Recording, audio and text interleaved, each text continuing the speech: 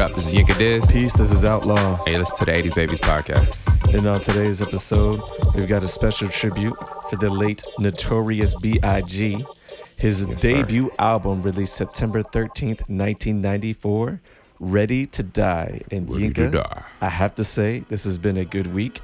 As you very well know, this is one of my favorite hip-hop albums. It's solidly in my top 5. Right. And the recap of listening to this album has been great. Yeah. Even though I do have to wonder, like, man, he's got some really hardcore subject matter, which Yeah, I must for admit, as a 36-year-old, is a little like, wow, this guy was intense.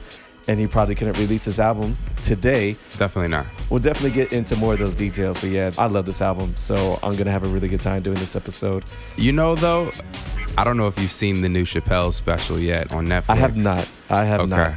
But, you know, a lot of the subject matter has to do with, you know, kind of how everybody's so PC now. Yeah. And not to say that it's great that he has the subject matter that he has on here, but I do kind of miss the time frame when they would kind of say some of these lines that were eye raisers, and it was okay to say these eye raisers, and they were just kind of dope lyrically. Like, when I was 12, I went to hell for snuffing Jesus. You might not even be able to say that now. Yeah. You know, the #1 mom pennant, they ended up having to take part of that out even back then. Yes. Because of how I love offensive that line, it by was. the way. But It's so bad. it's an amazing line, though. So let me just get into this real quick, just for our listeners, just off the top, right? All right. If any of you are offended by this album, and I totally get it. He's got misogyny on here. He's got women beating on here. He's got ridiculous killing of people and just whatever. Like, it's horrible, the things that he has on here, no doubt. Man. But I tell you what, listening to this album this week really kind of reminds me, or rather just reinforces how different I was listening to music from a lot of my peers. And not the peers who were actually writing lyrics, but more so the peers who were just listening to hip hop and enjoying it. And I think that for them, subject matter and overall feel of the music was really, really important, and how well they could relate to something, and if it was just something that they generally liked. Right. Whereas for me, once I put pen to pad and I started writing lyrics, and then I started studying other lyrics, like what you talked about didn't really matter so much. And there's some exceptions. Obviously, we spoke about Eminem's album, and I'm going to revisit that when we talk about some of this. But to me, I was always able to approach lyrics objectively. Like, look, I can recognize if what you said was fucked up, but I can also recognize if it was genius, brilliant, clever, and just holy shit, like that was an amazing thing to say. It was horrible, but like, goddamn, like this motherfucker's got talent. You know what I mean? So, and just listening to this album this week reinforces that whole mindset for me. Yeah, I think, you know, when you go to psych theory, and, you know, not to nerd out too much on this shit, but like, you know, when you talk about the concept of, you know, id, ego, and superego, right?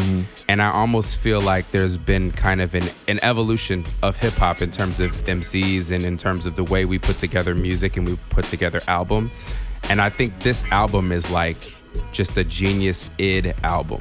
It's just like, if you strip, unfortunately, you know, but if you strip man down to his primal instincts in the ghetto, that's what this album sounds like. I agree. And I think he did an excellent job of conveying that, and we'll talk about that a little bit more when we go into the details of the album. So are we going to start it off with the Where Were You? Yeah, please. Okay, well, there's 2 Where Were Yous for me. Right. And then I imagine there's going to be 2 for you. For sure. One when the album first came out, and then the other when you actually went back to really digest it, correct? Yep. All right, so for me, you know, it's 1994, and I didn't get my boombox until the Christmas of 1994. Okay. Now, this album was released in September, but a lot of the singles didn't drop until, I think like the first single to drop was Juicy. And then December 30th, he releases Big Papa and then The Warning as well. And this is the original Big Papa. Well, no. There's only one Big Papa. There's like 3 different versions of One More Chance. One More Chance. Yeah, so One More Chance, there's an album version, and then there's 2 remixes. Right.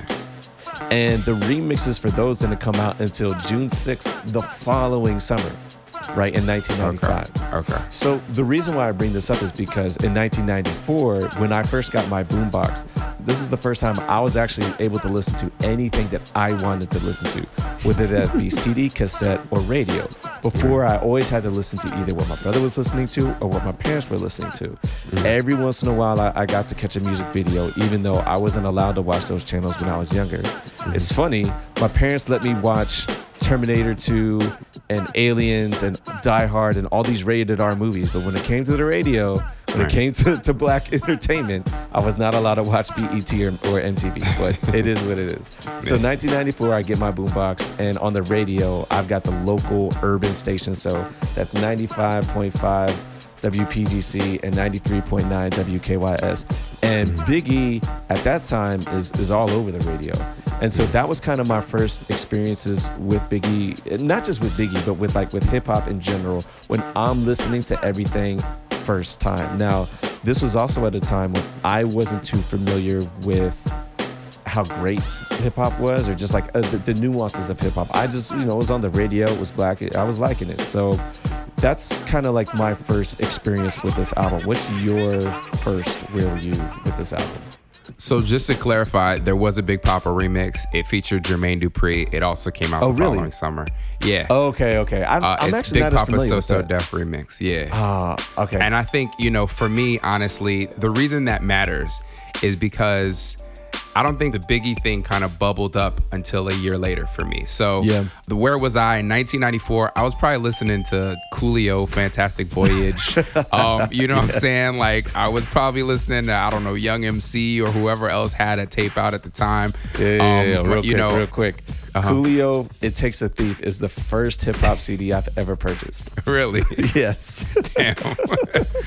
Rough life. But that record was huge. It was, the dope thing about Coolio was he sampled so much Lakeside, and my mom was familiar with Lakeside. So I had a similar situation to you where my parents kind of tried to restrict some of the music that came in and out of my house. Right. But, Coolio had these Lakeside records that my mom was familiar with. So, records like the 1, 2, 3, 4 song and Fantastic Voyage. Oh, the other record that was huge, I think this year was Nate Dogg and Warren G, right? Wasn't Regulate 94? Regulate is 94. Right. Yes, okay. So this year I'm listening to whatever's super popular.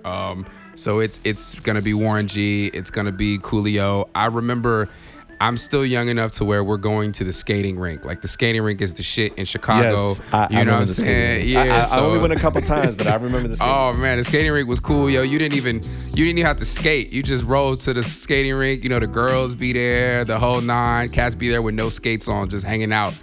But yeah, that's where I was in 94. So I say all that to say that I was not in a headspace to be consuming this album, and I did not consume this album in 94. And of course not. And I don't think I really even got onto the Biggie train until the following summer, when records like One More Chance remix, Big Papa remix, Can't You See with Total, these records were so big that they hit me as a mainstream consumer. The other thing too is in 1994, I think that's when the Craig Mack Flavor in Your Ear remix came out. And that was actually probably my first experience with Biggie.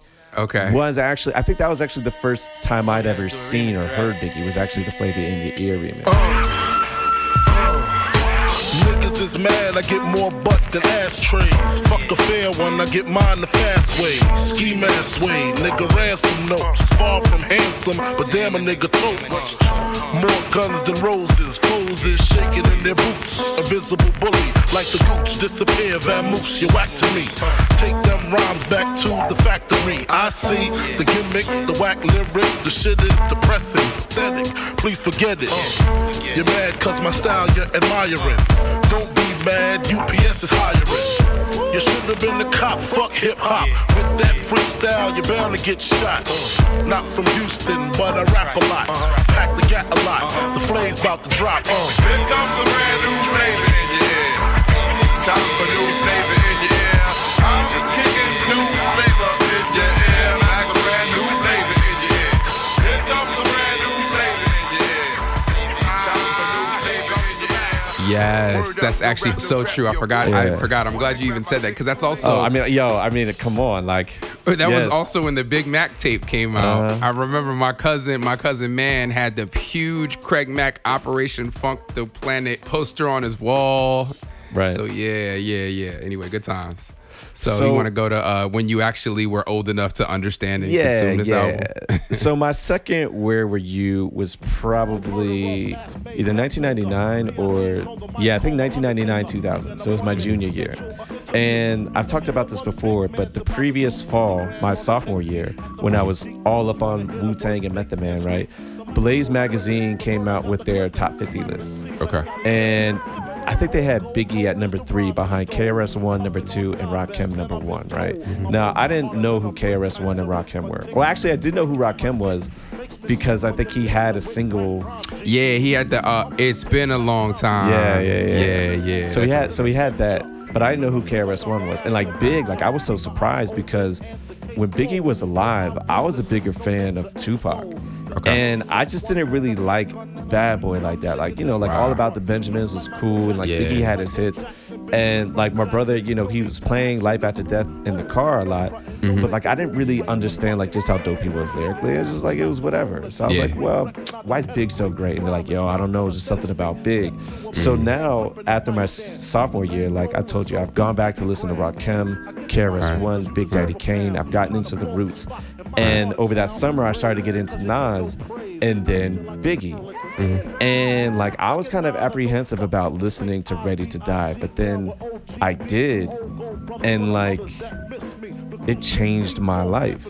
I mean, for all the debates I ever got to in college when we were talking about like who's the best, is it Biggie, is it Jay-Z? Because really that's kind of who it came down to with me and my friends. Like I've kind of gone back and forth, but I had to take one stance in that like Biggie's flow is unparalleled. Yeah. It really, really is unparalleled. There's nothing like it.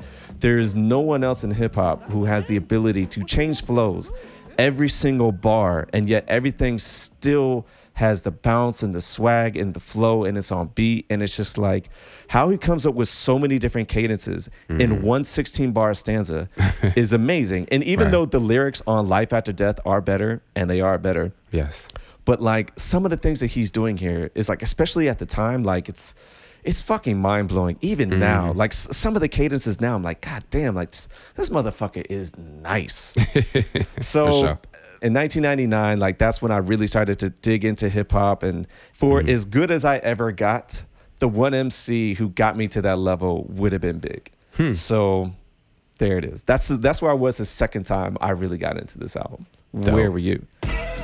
Where was I? It's 1997. I've lived in Southern California for a year now. Okay. Bad Boy is my favorite. Is my favorite everything. My favorite label. Take that. Hypnotize comes out. It's the most mesmerizing music video I've ever seen in my whole life. I'm a kid just staring at the television screen. My mouth is on the floor as these cats are driving backwards. Watching Puff Daddy drive in reverse. Yeah, and Big with the broken leg and the cane, just like looking out.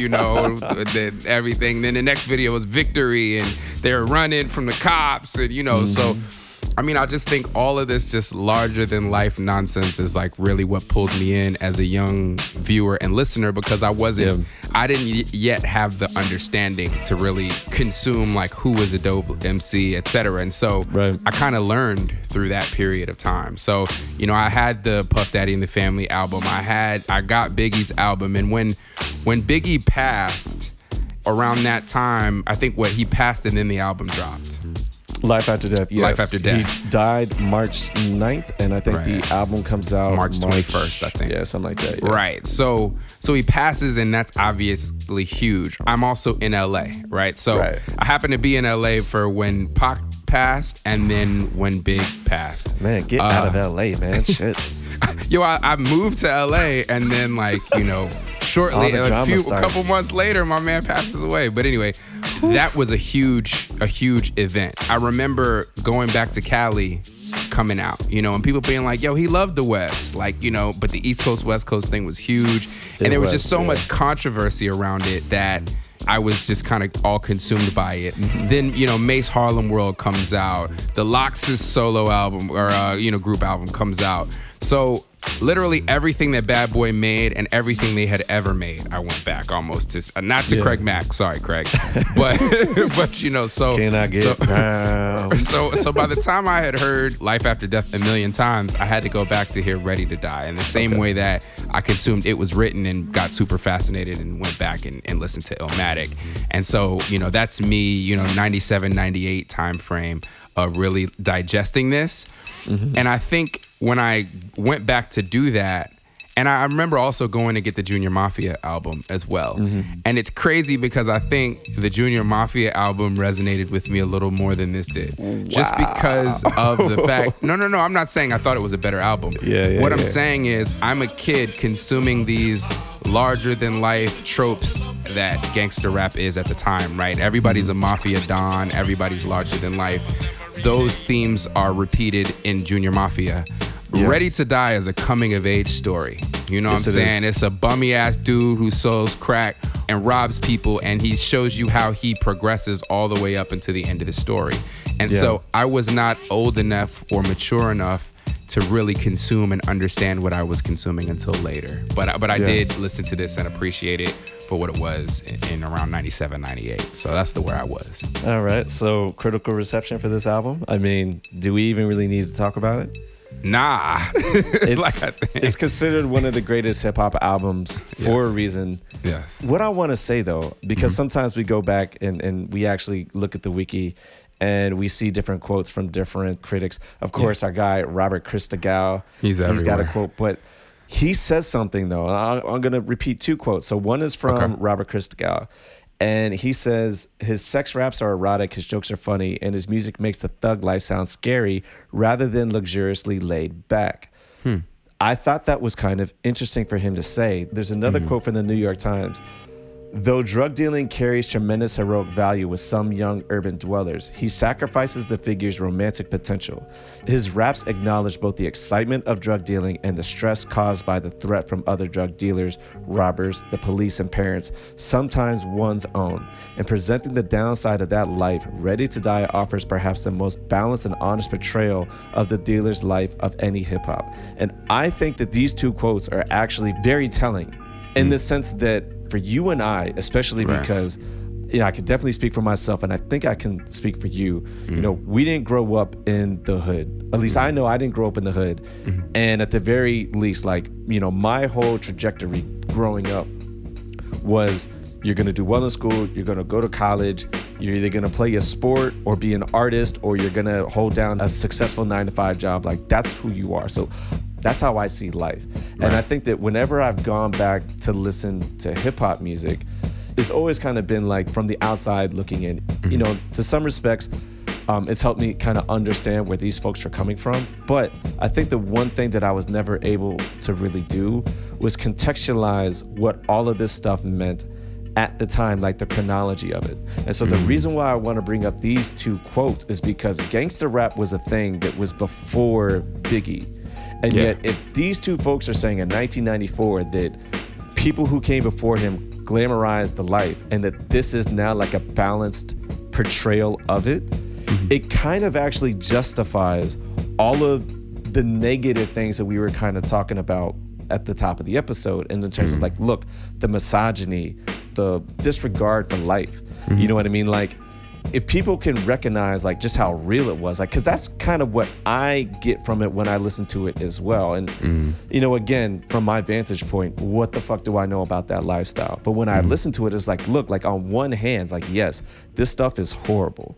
But then on the other hand too, I'm like, I think I understand where he's coming from. Like, you know, if your outlook on life is what it is from that vantage point, I can see why somebody would express themselves this way. It's basically the long and short of it. Got you. Anyway, do you have anything to add with your critical reception?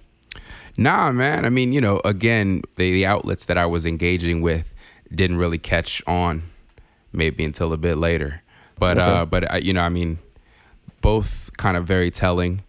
I think what you're saying is interesting also when you put into context that what Cuban Links is next year, Nas is this year. So Nas was not as gangster as I'm not even sure if Illmatic would be considered a gangster rap album. But it was released in 1994, and it's still seen as the holy grail of hip hop albums. So I'm That's just fair. talking about That's the fair. contemporaries in terms of like what the scene was of New York hip hop for when this album came in. You know, there was also the Cellar Dwellers were out.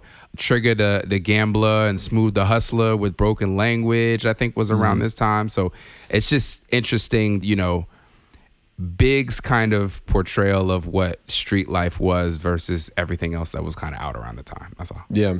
So should we get into some highlights, some lowlights, if there are any lowlights? Man, we might as well try to talk about lowlights because that's the short straw. Okay. Well, why don't you start? What are some of your lowlights? I don't think we needed all these like fuck me interludes personally. That's never fair. really been my bag. I think it adds some levity, but I mean it could be a bit sophomoric. Okay. I think just the general misogyny and misogynistic overtones could definitely at least be scaled back at very least. So, you know, those are my main lowlights. The one song I will say that I could have removed and this album would not have gotten any weaker to me is Friend of Mine. It's so funny because I knew you were going to say that. Yeah. And Friend of Mine is such a weird song to me because first of all, like, I enjoy bouncing to this song.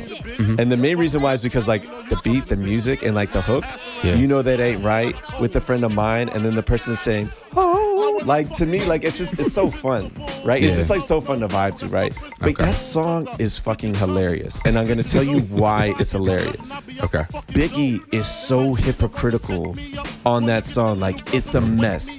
He's so insecure on that song. It's a mess. Like, he's literally criticizing women for behaving the exact same way that he and his friends are behaving. And it's like, he's so, like, kind of angry about it, but like... I don't even think I've ever listened all the way through this song before. I tried this time. And I still changed it. Here's the other funny thing about this part. D, you know the name D, right? He shouts him out all the time. D-Rock. Is that his hustler friend who took the rap for him so that Biggie wouldn't have to go to jail? Yeah. So you can correct me if I'm wrong, but my understanding of the story is that they both got pinched, if you will, and Biggie had the gun. But D-Rock took the rap for that because he knew that Biggie had this potential deal lined up with Puffy. Right. And this was, I think, after the Uptown deal fell through. Biggie went back to the streets and then got pinched and he said, yo, fuck this shit. Like, I'm going to stop fucking around. I'm here to work, all this other stuff, right? Yeah. And in return, Biggie basically made sure to shout him out anytime he got the chance, right? He made opportunities for him where he could, and I think even now Puff says like he's always gonna take care of D-Rock. Okay. It's just interesting though that like this song, which you don't even need on the album, which I think is fair by the way, like D is all over this song. Like it's like of all the songs I'd want to have like my name all over, this is probably not one of them. Yeah. But yeah, you know, I think one of the other things that just kind of drives me nuts about this song is that one of the areas where Biggie really excels is just how confident he is.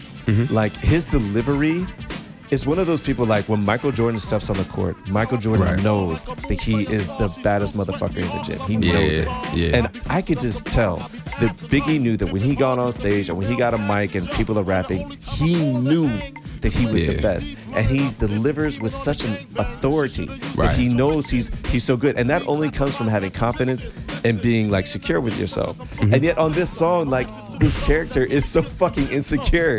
It's just like so mind-boggling. It's like, wow, like it's crazy. But that being said, I do enjoy the song. I understand why it's a low light for you. I totally get it. It's just gone, and it's wild because Easy Mo B is a highlight for me on this, right? Like this is my favorite Easy Mo B album. He's all over this, and he's great on it. He's the sound of this album, but that song is just a skipper. I think for me, the one low light, it's a line that I've always struggled with. You already know where I'm coming from, I think. Yo, everybody struggles with this line. Actually, hold on. No, there's two lines. Okay. There's two lines, but they're both on the same song. Okay. All right. So, look, the suggestion that you look so good, I suck on your daddy's dick, I've actually never had an issue with that line. Okay? Oh. I've never had an issue with that line. And the reason why is because of the hyperbole, right? I can still respect the poetic element of like, that's how good you look. I'd be willing to go to this extreme. No. That's fine. I'm telling you, I've never had an issue with that line. Okay. Although I understand why other people have. I get it. Yeah, you're on the island on that one. That's fine. But the other line, and you already know what it is, it's on the same song, right? You talk slick, I beat you, right? Like, Yeah.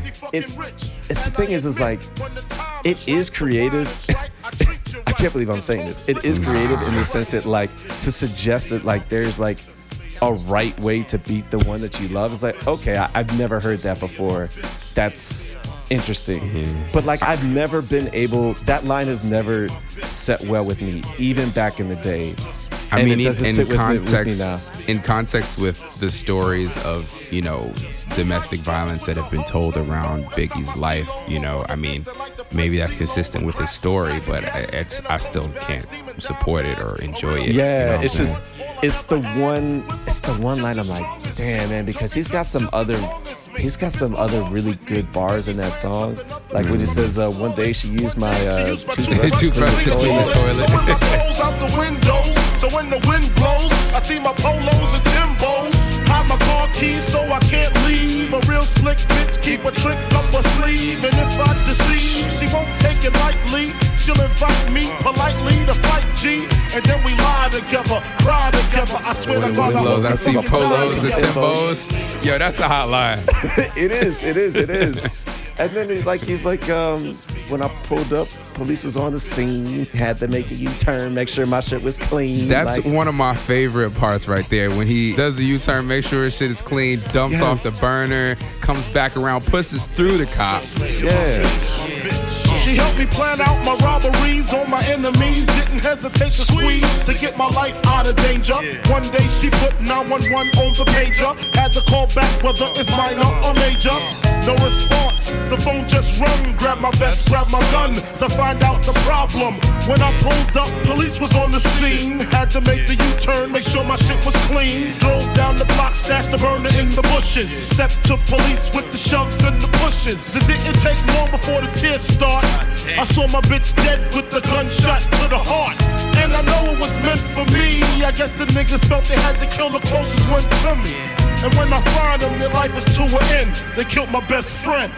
Yo, like the visual is just Yes. it's ill, man. Yes. And so it's just like to have some of these lines, like, Right. I might be in an island on the, you know, you look so good, I suck on your daddy's dick. That's fine. Yeah. I might be on an island there in the sense that I've never had an issue with it. But you talk slick, I beat you right. And he's got some other misogynistic lyrics Oh, yeah. on this album. Then I'm like, whatever. But I can't. Oh, yeah. I can't. It's just, I can't justify it. I can't. Yeah, there's no way to. You just gotta, you just gotta let it be what it is.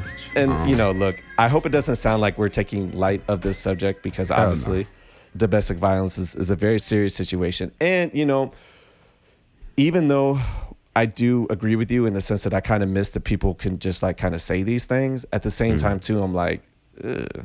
If I heard it now, I'm like, ugh. Like, It's weird though because I mean, this is gonna sound bad, but it's a fact, right? Like Yeah. domestic violence is something that happens, right? Yes. And Yes. it's interesting, but one of the things that we kind of love about this album is that it's so raw and it's so honest. And I mean, I think this is really big painting a picture of who he Yeah. was at the time. I mean, it sounds like that's essentially what he was really doing in his real life. Yeah. That's not to glorify that or any of the other themes on this album, but they kind of make sense in the context of who they say that Big was. You know what I mean? I think you're right. And I'm actually going to reference the two quotes that I mentioned earlier in the sense that I don't think that Biggie is actually celebrating domestic violence here. Maybe that's a justification in the sense that when you hear it in other songs, it's kind of like celebrating and glorifying these things. And because he paints such a vivid picture and we, the listener, are actually like, damn, that's fucked up. Yeah. Maybe he's not celebrating it, which in the case it is like, okay, I don't like to hear it, but you're right. Maybe this is painting the picture that we needed to see so that we can actually understand like and empathize with where these people are coming from. Yeah. Now, in my mind, the two most hardcore rappers I've ever heard are Biggie is one of them. And if you all think that like some of the stuff that he has on this album is bad, or even like Dead Wrong, like he's hardcore and Dead Wrong. On that album, Born Again, he's got a song, I think it's If I Should Die Before I Wake, Yeah. right? And that song, like half of it is blurted out. You know what I Yeah. mean? So on an album where Dead Wrong with Biggie's 2 verses and Eminem's verse is on there, there's another verse that's so bad that they had to bleep half of it out. And for anybody who's actually listening to it, I will not repeat it here, even though I know the verse by heart. Don't. It's on Ron G, Stop the Break. And it's blasphemous. And he says some foul, fucked up shit that I've never heard anyone else say. It's one of the most hardcore verses I've ever heard in my life, right? But anyway, so Biggie and them are some of the most hardcore rappers I've ever heard. And when we did the Slim Shady LP, I know I lambasted the Bonnie and Clyde. 97 Bonnie and Clyde. Yeah. And I think what disgusts me so much about that song specifically is that, for one, like, he's rapping to his daughter. Like, Haley is his daughter, right? Like, in real life, that's his daughter's name, right? Yeah. And he's referencing Haley's mother.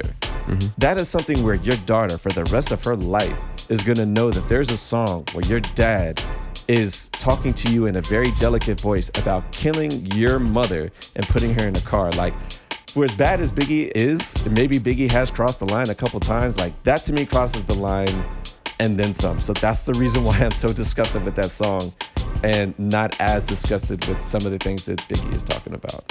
Anyway, I just personally wanted to clear that can't up. pull out a measuring stick to this shit. Like, I think That's it's fair. deplorable across the board. But Yeah. I mean, we're also talking about, you know, a completely fantastic situation, right? Like, Yeah. Haley's mom is still very much alive. I think they even are married now or something. Are like they that. really? Didn't he like go That's back awkward. and I have remarry no Kim idea. Mathers?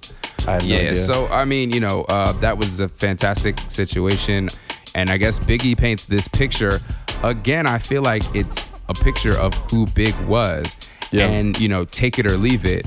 And I think, you know, he paints the picture of a flawed individual who was also doing things like stealing from his mother's purse, and you know, many other things that he's kind of has this odd, like, he's a little bit apologetic about it, he's a little bit reflective about it, etc. So it's like a man kind of facing his ills and just, you know, reflecting on them for what they are.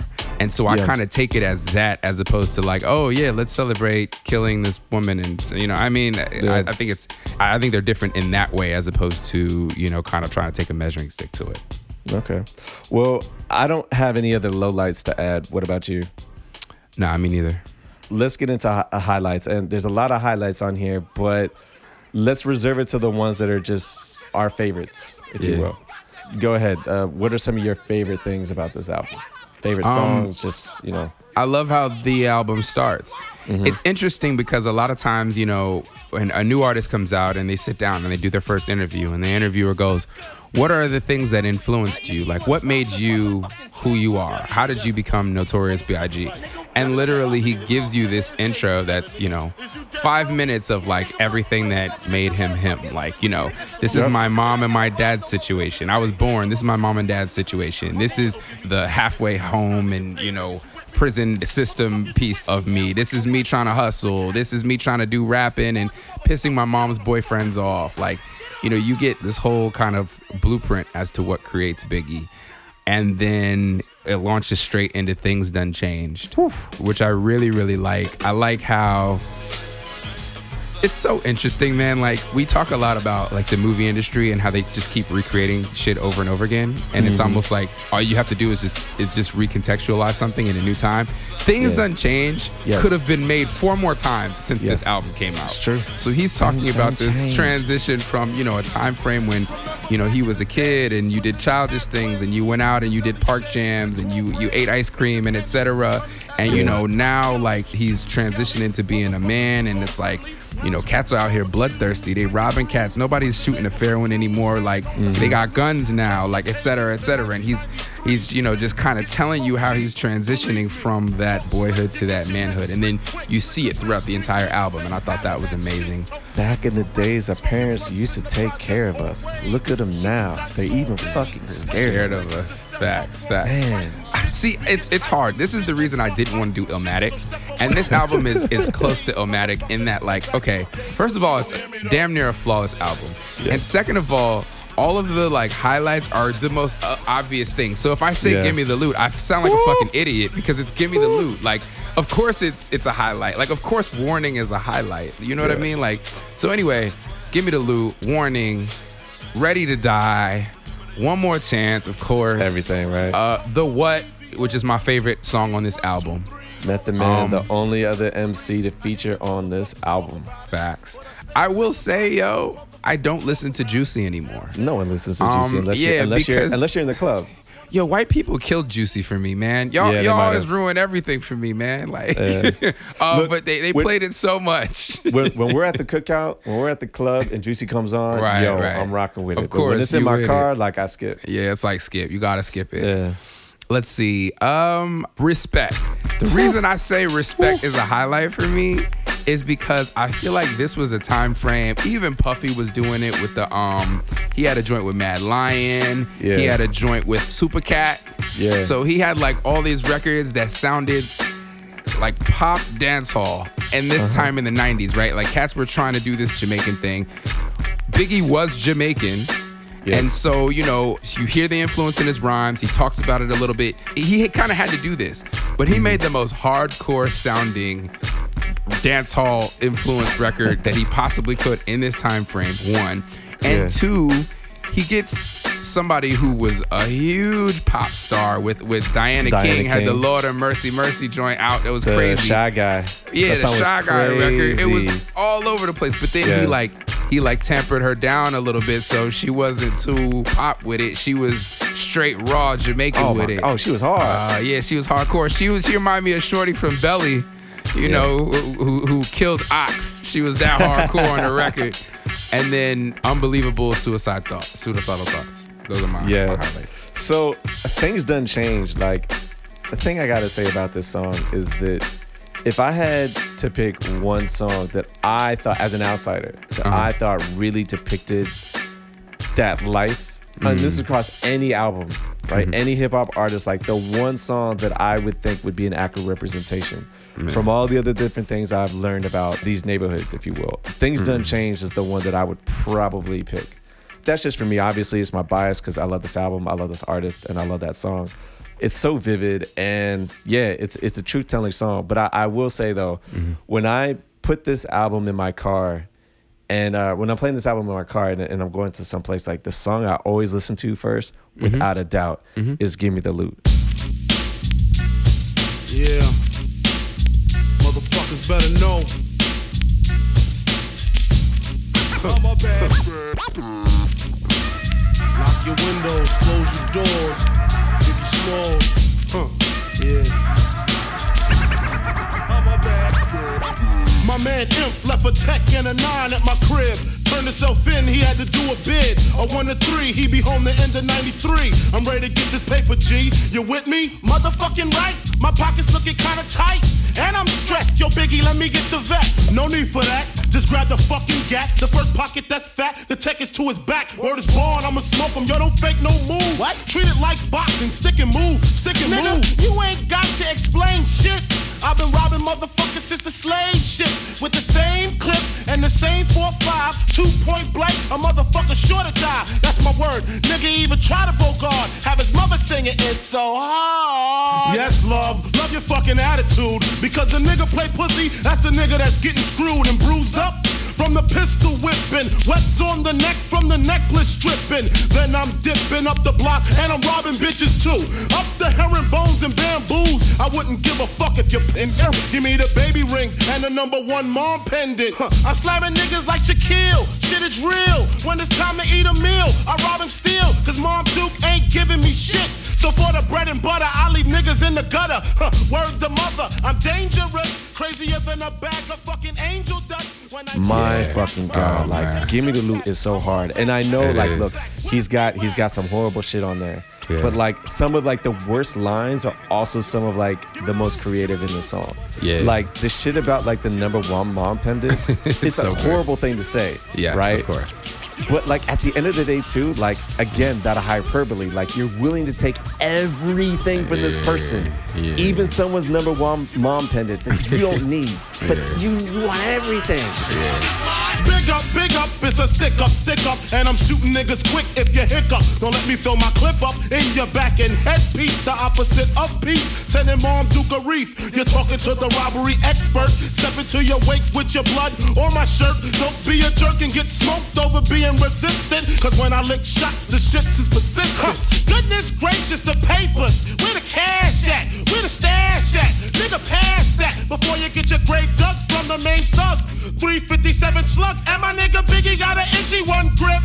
One in the chamber, 32 in the clip. Motherfuckers better strip. Yeah, nigga, peel before you find out how blue steel feel. From the Beretta, putting all the holes in your sweater. The money getter, motherfuckers know the better. Rolex watches and colorful swatches. I'm digging in pockets, motherfuckers can't stop it. Man, niggas come through, I'm taking high school rings too. Bitches get scared for the earrings and bangles. And when I rock her and drop her, I'm taking her donakas. Like the onomatopoeia. Baka. Yo, the door knockers is actually, I'm glad you brought that up because Big was so ill at creating this vivid picture of like that's what girls from Brooklyn looked like at the time. Yeah. And he created this vivid picture of, you got these girls with these big, hoop earrings with their names in them, etc. Like, he's giving you the picture of, like, everything. Even, when we were talking about his polos and Timbos flying in the wind, like, it gives you a visual picture of what it was like, where he was at, and what he was wearing, and etc. And I think he does that in a way that there's very few MCs that, if any, that are able to do that. I throw him in the beam, you grab the fucking cream, and if you start to scream, bomb, have a nice dream. Man, this dude is hard. I know I shouldn't be praising this, but this dude is hard. Like, oh man, this song, Give Me the Loot. Give Me the Loot's amazing. Machine Gun Funk is actually amazing too. If I have to choose Give Me the Loot or Machine Gun Funk, I choose Give Me the Loot. Oh, of course. But the thing about Machine Gun Funk, like, every MC is entitled to have like their song where they're just kind of spitting, just kind of flowing, saying whatever. Doesn't have to have any kind of subject matters. Like, look, I'm just. And he's got several on this album. Obviously, you got Unbelievable. Yeah, but, that's the best one on here. It is. Yeah. But both Machine Gun Funk and Unbelievable are lessons in flow.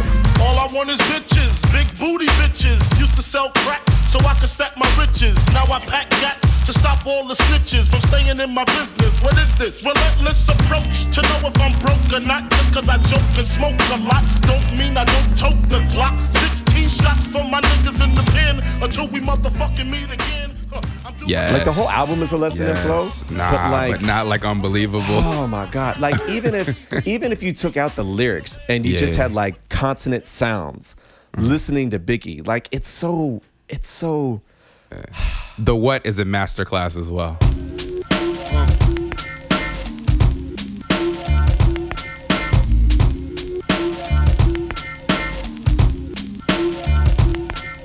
I used to get feels on the bitch. Now I throw shields on the dick to stop me from that HIV shit.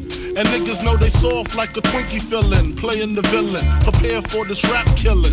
Biggie Smalls is the illest. Your style is played out like Arnold. And what you talking about, Willis? The thrill is gone. The black Frank White is here to excite. Throw dick to dice. Bitches are like I'm brainless. Guns are like I'm stainless steel. I want the fucking fortune like the wheel. I squeeze gats till my clips is empty. Don't tempt me. THOD, man. Here I am. I'll be damned if this ain't some shit. Yeah. Literally, they spell method together with the handoff, which I think is like, I mean, if you ever freestyle, then you pass it into your man type shit. That's like really ill. Yeah. The black Frank White is here to excite and throw dick to dykes. Yo, so we talked about how Only Cuban Link was the one to first bring in the Gambino names. Yeah. And I wouldn't necessarily consider Frank White a Gambino name at this time for Biggie, at the time of Ready to Die. But he does reference himself as a Frank White, which did become his Gambino name ultimately. That's true. But he does reference himself as that in this album. So that's true. Just had to shout that out, that was a predecessor to Cuban Link. I'm not sure if it influenced Cuban Link, but it did come out beforehand. That's a good point. I never thought. I did think about it when we talked about it, but that is a good point. So the thing about Respect, which I really like, is that if you think about it, Respect is the more hardcore street version of Juicy. They're essentially talking about the same exact thing. Except I think that Respect is actually the more accurate and grittier portrayal of Biggie's life. Whereas Juicy's just the one, was the commercial hit for the radio. He didn't even want to do that song, if I'm not mistaken. That's true. But what I will say is, I think it's like, what do they say? First you get the money, then you get the power, then you get the respect, right? Like that whole, montage. When you listen to this album, like you literally watch this guy who's, this bummy stick-up kid, and you watch him come up.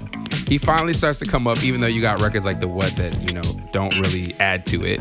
Yeah. But then Juicy is like, wow, I'm here. I'm happy. Like I made it. But then it's like immediately it turns to like, everyday struggle. Okay, everyday struggle. But respect is the backside of that coin, right? Juicy is like the aspirational, like, yeah, I'm really happy that I'm here, X, Y, Z. Respect is like, yo, I got respect now. Motherfuckers respect me because if they don't, X, Y, and Z. And that's the reason why you have a Juicy. You know what I'm saying? Right. So I really like that both are on this album. The last major big highlight for me in terms of the songs, as you talked about, but we should go more into it, is obviously Unbelievable. Oh my God. It's DJ Premier at his finest.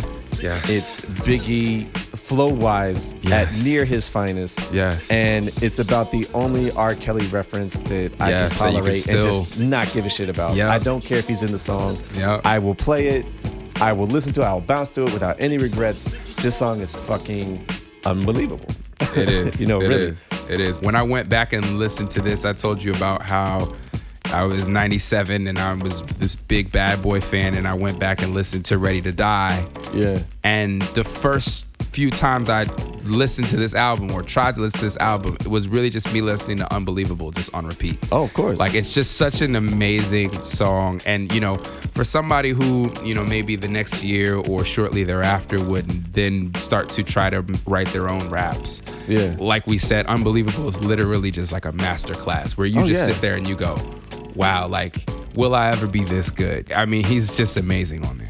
I have lyrics, I have verses somewhere where I was trying to basically imitate his flow on it. Oh, yeah. And it's like, and I think this is the reason why I stood so firm on the Biggie hill in terms of like, yo, he's the greatest rapper of all time. I used to, until like 10 years ago when I finally kind of relaxed my stance on it, but I was so firm because in writing lyrics, like as impressive as Nas was, as impressive as Jay-Z is, and he's definitely impressive, the one dude that just repeatedly floored me every single time, like I heard a new Biggie verse, it was Biggie. Yeah. And the thing about this song too is that what radio stations used to do, I'm not sure if they do it anymore, but they used to do this all the time, and WPGC definitely used to do this, was, they would take dope instrumentals, and this was at a time when it wasn't just like whatever hot, instrumental, like they took the underground, like hip hop instrumental, they put that shit on the loop, and while the DJ was saying whatever he had to say, and they were, breaking either between commercials or between songs, they'd have certain beats on loop. Yeah, they call them beds. Beds, yes. And Unbelievable was a bed that I had heard for a long time. Yeah. For a long time. But I had never heard this album until 1999. So Oh, wow. imagine, and that was a bed that I always liked. So Yeah. imagine how excited I was when I finally heard this. Not only do I have this dope flow, but I had this dope beat that I've been dying to hear. Yeah. I can wax Yeah. poetic so much about this. Oh, for sure. The last highlight I need to say, and it's a little unexpected, is Puff. Puff Daddy is a huge highlight for me. Fair, yeah. And the reason why is because you can definitely tell the Puff influences on this album, particularly in the later stages. I mean, the fact that, we have a One More Chance remix, 2 of them, that's entirely down to Puff. Right. Juicy, that's entirely down to Puff. Yeah. Big Papa, that's entirely down to Puff. And Respect is entirely down to Puff. The idea that he's got the Jordan McRae sample, which they've kind of spun into like this dance hall kind of vibe. Yeah. You got Diana King, fresh off of Shy Guy, which you just talked about. Yeah. That is entirely down to Puff. And it works, and it's amazing. I've given him some flack over the years, but there's been a lot of, managers, if you will, who've had great talents and didn't know what to do with them. And for as much as I don't like how Puff Daddy has kind of handled Biggie's legacy, and I don't need to talk about my reasons as to why I don't like that. It's not important. But in terms of this album and Life After Death, I understand he kind of got in Biggie's way a little bit. Man, nah, but he for was as much as he amazing on did that, that, too. he still did really, really good things with these 2 albums. I think so too. And just crafting the entire narrative, right? Like Suicidal Thoughts, he's obviously the guy on the other side of the phone. Yeah. Does a great job there. Same with Warning, you know. Yeah, We haven't even really talked about Warning yet. Yeah, let's talk about it. Why not? Man, like, I think of all the songs that Biggie has ever done, I think that The Warning is probably his most iconic. More so than Juicy. Okay. More so than I Got a Story to Tell. You gotta explain this.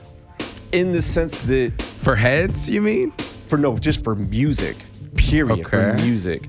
I think The Warning is the one song that just about everybody knows. Like, the fact that you had like a YouTube video of some white family kind of doing like a parody off of this song.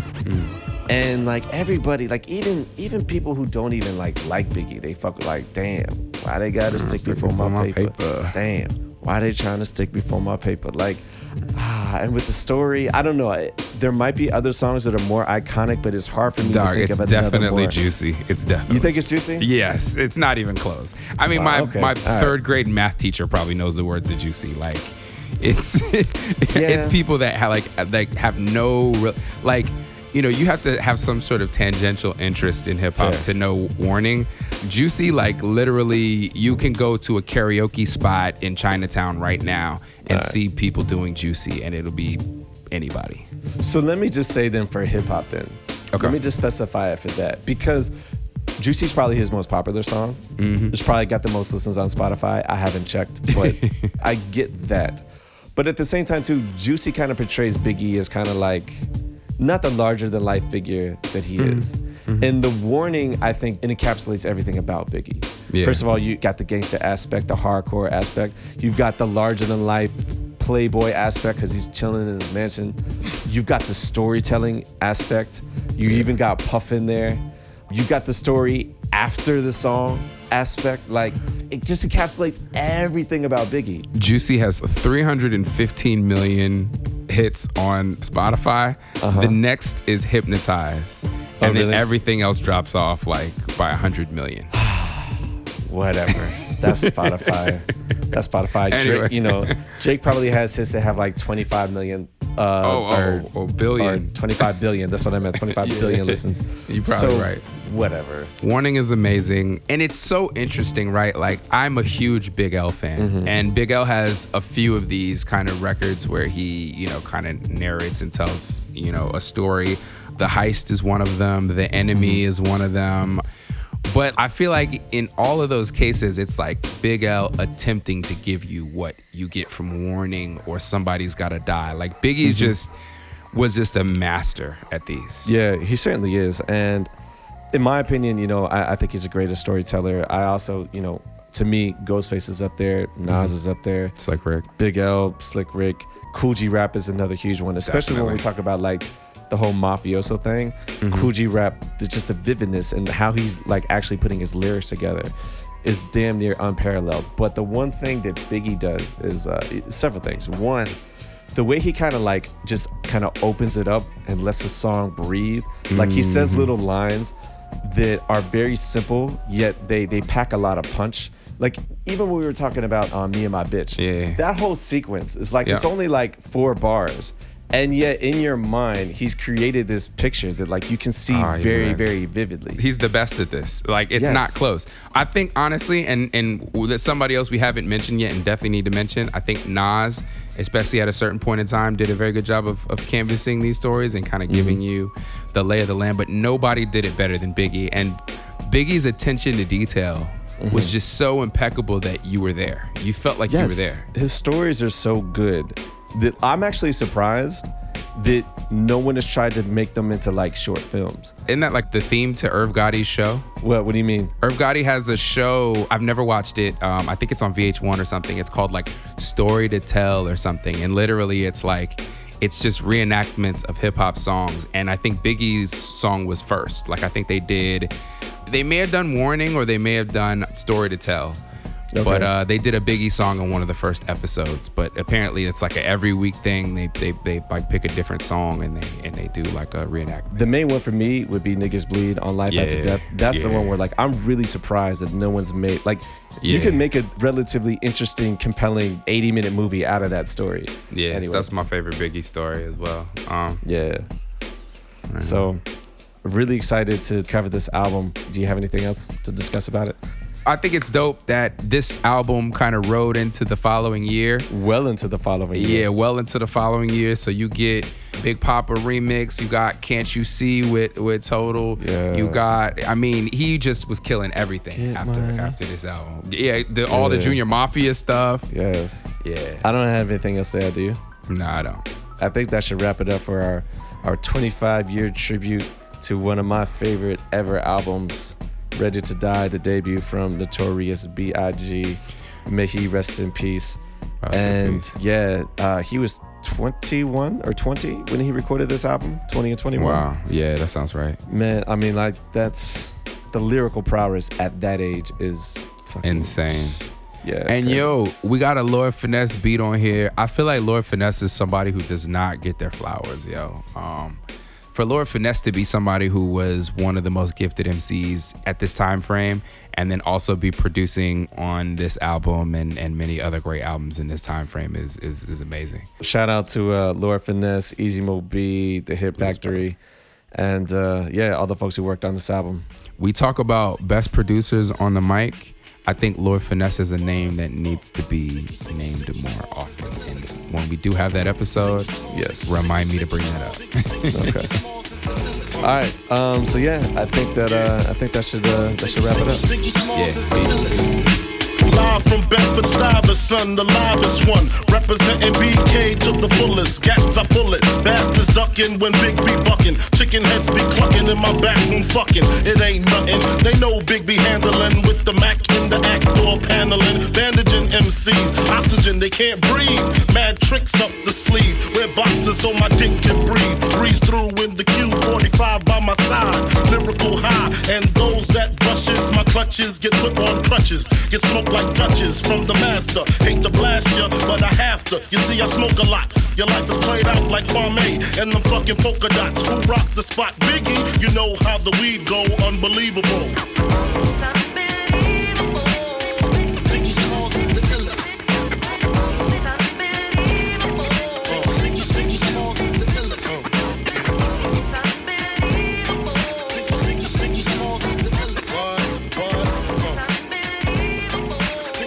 Biggie Smalls is the illest. B-I-G-G-I-E, a.k.a. B.I.G. Get it? Biggie, also known as the Bon Appetit. Rappers can't sleep, need sleeping. Big keep creeping, bullets heat sinking. Casualties need treating. Dumb rappers need teaching. Lesson A.